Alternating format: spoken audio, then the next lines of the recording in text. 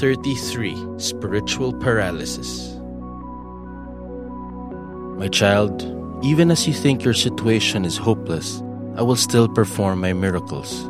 Sometimes, I don't know what kind of miracles I will perform, but keep on praying. When you have trials, I want you to cooperate with my grace. Have you ever felt a time when you're stuck? You cannot move forward. Wake up in the morning and say, I hope it's not morning. I just don't want to go through my day. I don't have dreams anymore. My plans are as if turning into dust. That was me 10 years ago. And I got so paralyzed in my life. I wanted to become a doctor because I want to take care of my dad. And my dad was sick, went through a lot in his body and in his being. And I had a dream to take care of him.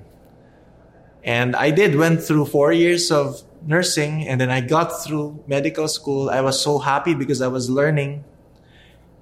But in the second year of my medical school, my dad passed away. And what would you do? And what would you feel when the reason behind your dream is gone? I felt so stuck. And there was anger in me and saying to God, why? Bakit mo kinuha? Kala ko ba, paasa ka, biset, ganon. And for 2 years, I lost it. I was losing myself. I was still in school then, but I almost stopped because I didn't know why. Felt so stuck. And my salvation came when there was an invitation to be in a retreat in Tagaytay led by Brother Bo Sanchez. And I just gave it a chance. I gave God one last chance to talk to me and lead me. And the first activity was a vision board creation. And I never thought I would be able to dream again. I'll never be able to write my goals again. But I did it, and I wasn't alone. I was with God. And there was one time that I got to have one-on-one talk with Brother Bo Sanchez during that retreat. And I told him about my anger issues with God, about my depression, how anxious I was for my future. And he just lovingly listened to me. He did not do any rebuttal. He just listened to me. And after I'm done, I have no more words to say. He just said to me, Didoy, I don't know why these things happen to you, but I do know God has a plan for you. And that was it. That was enough for me.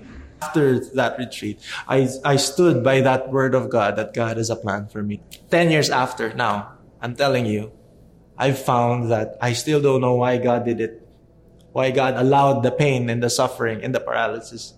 But I do know that God has a plan. I may not be able to take care of my dad anymore, but I could take care of everyone else as if they're my dad. And that was enough for me. Lord, help me push myself out of my comfort zone so I can become desperate for you. I open myself to your surprises and allow you to work in my life, no matter how impossible my situation is. Reflection. Are you physically, mentally, spiritually exhausted? Pause, rest, pray. You can watch the video version of this episode at feast.ph/embraced.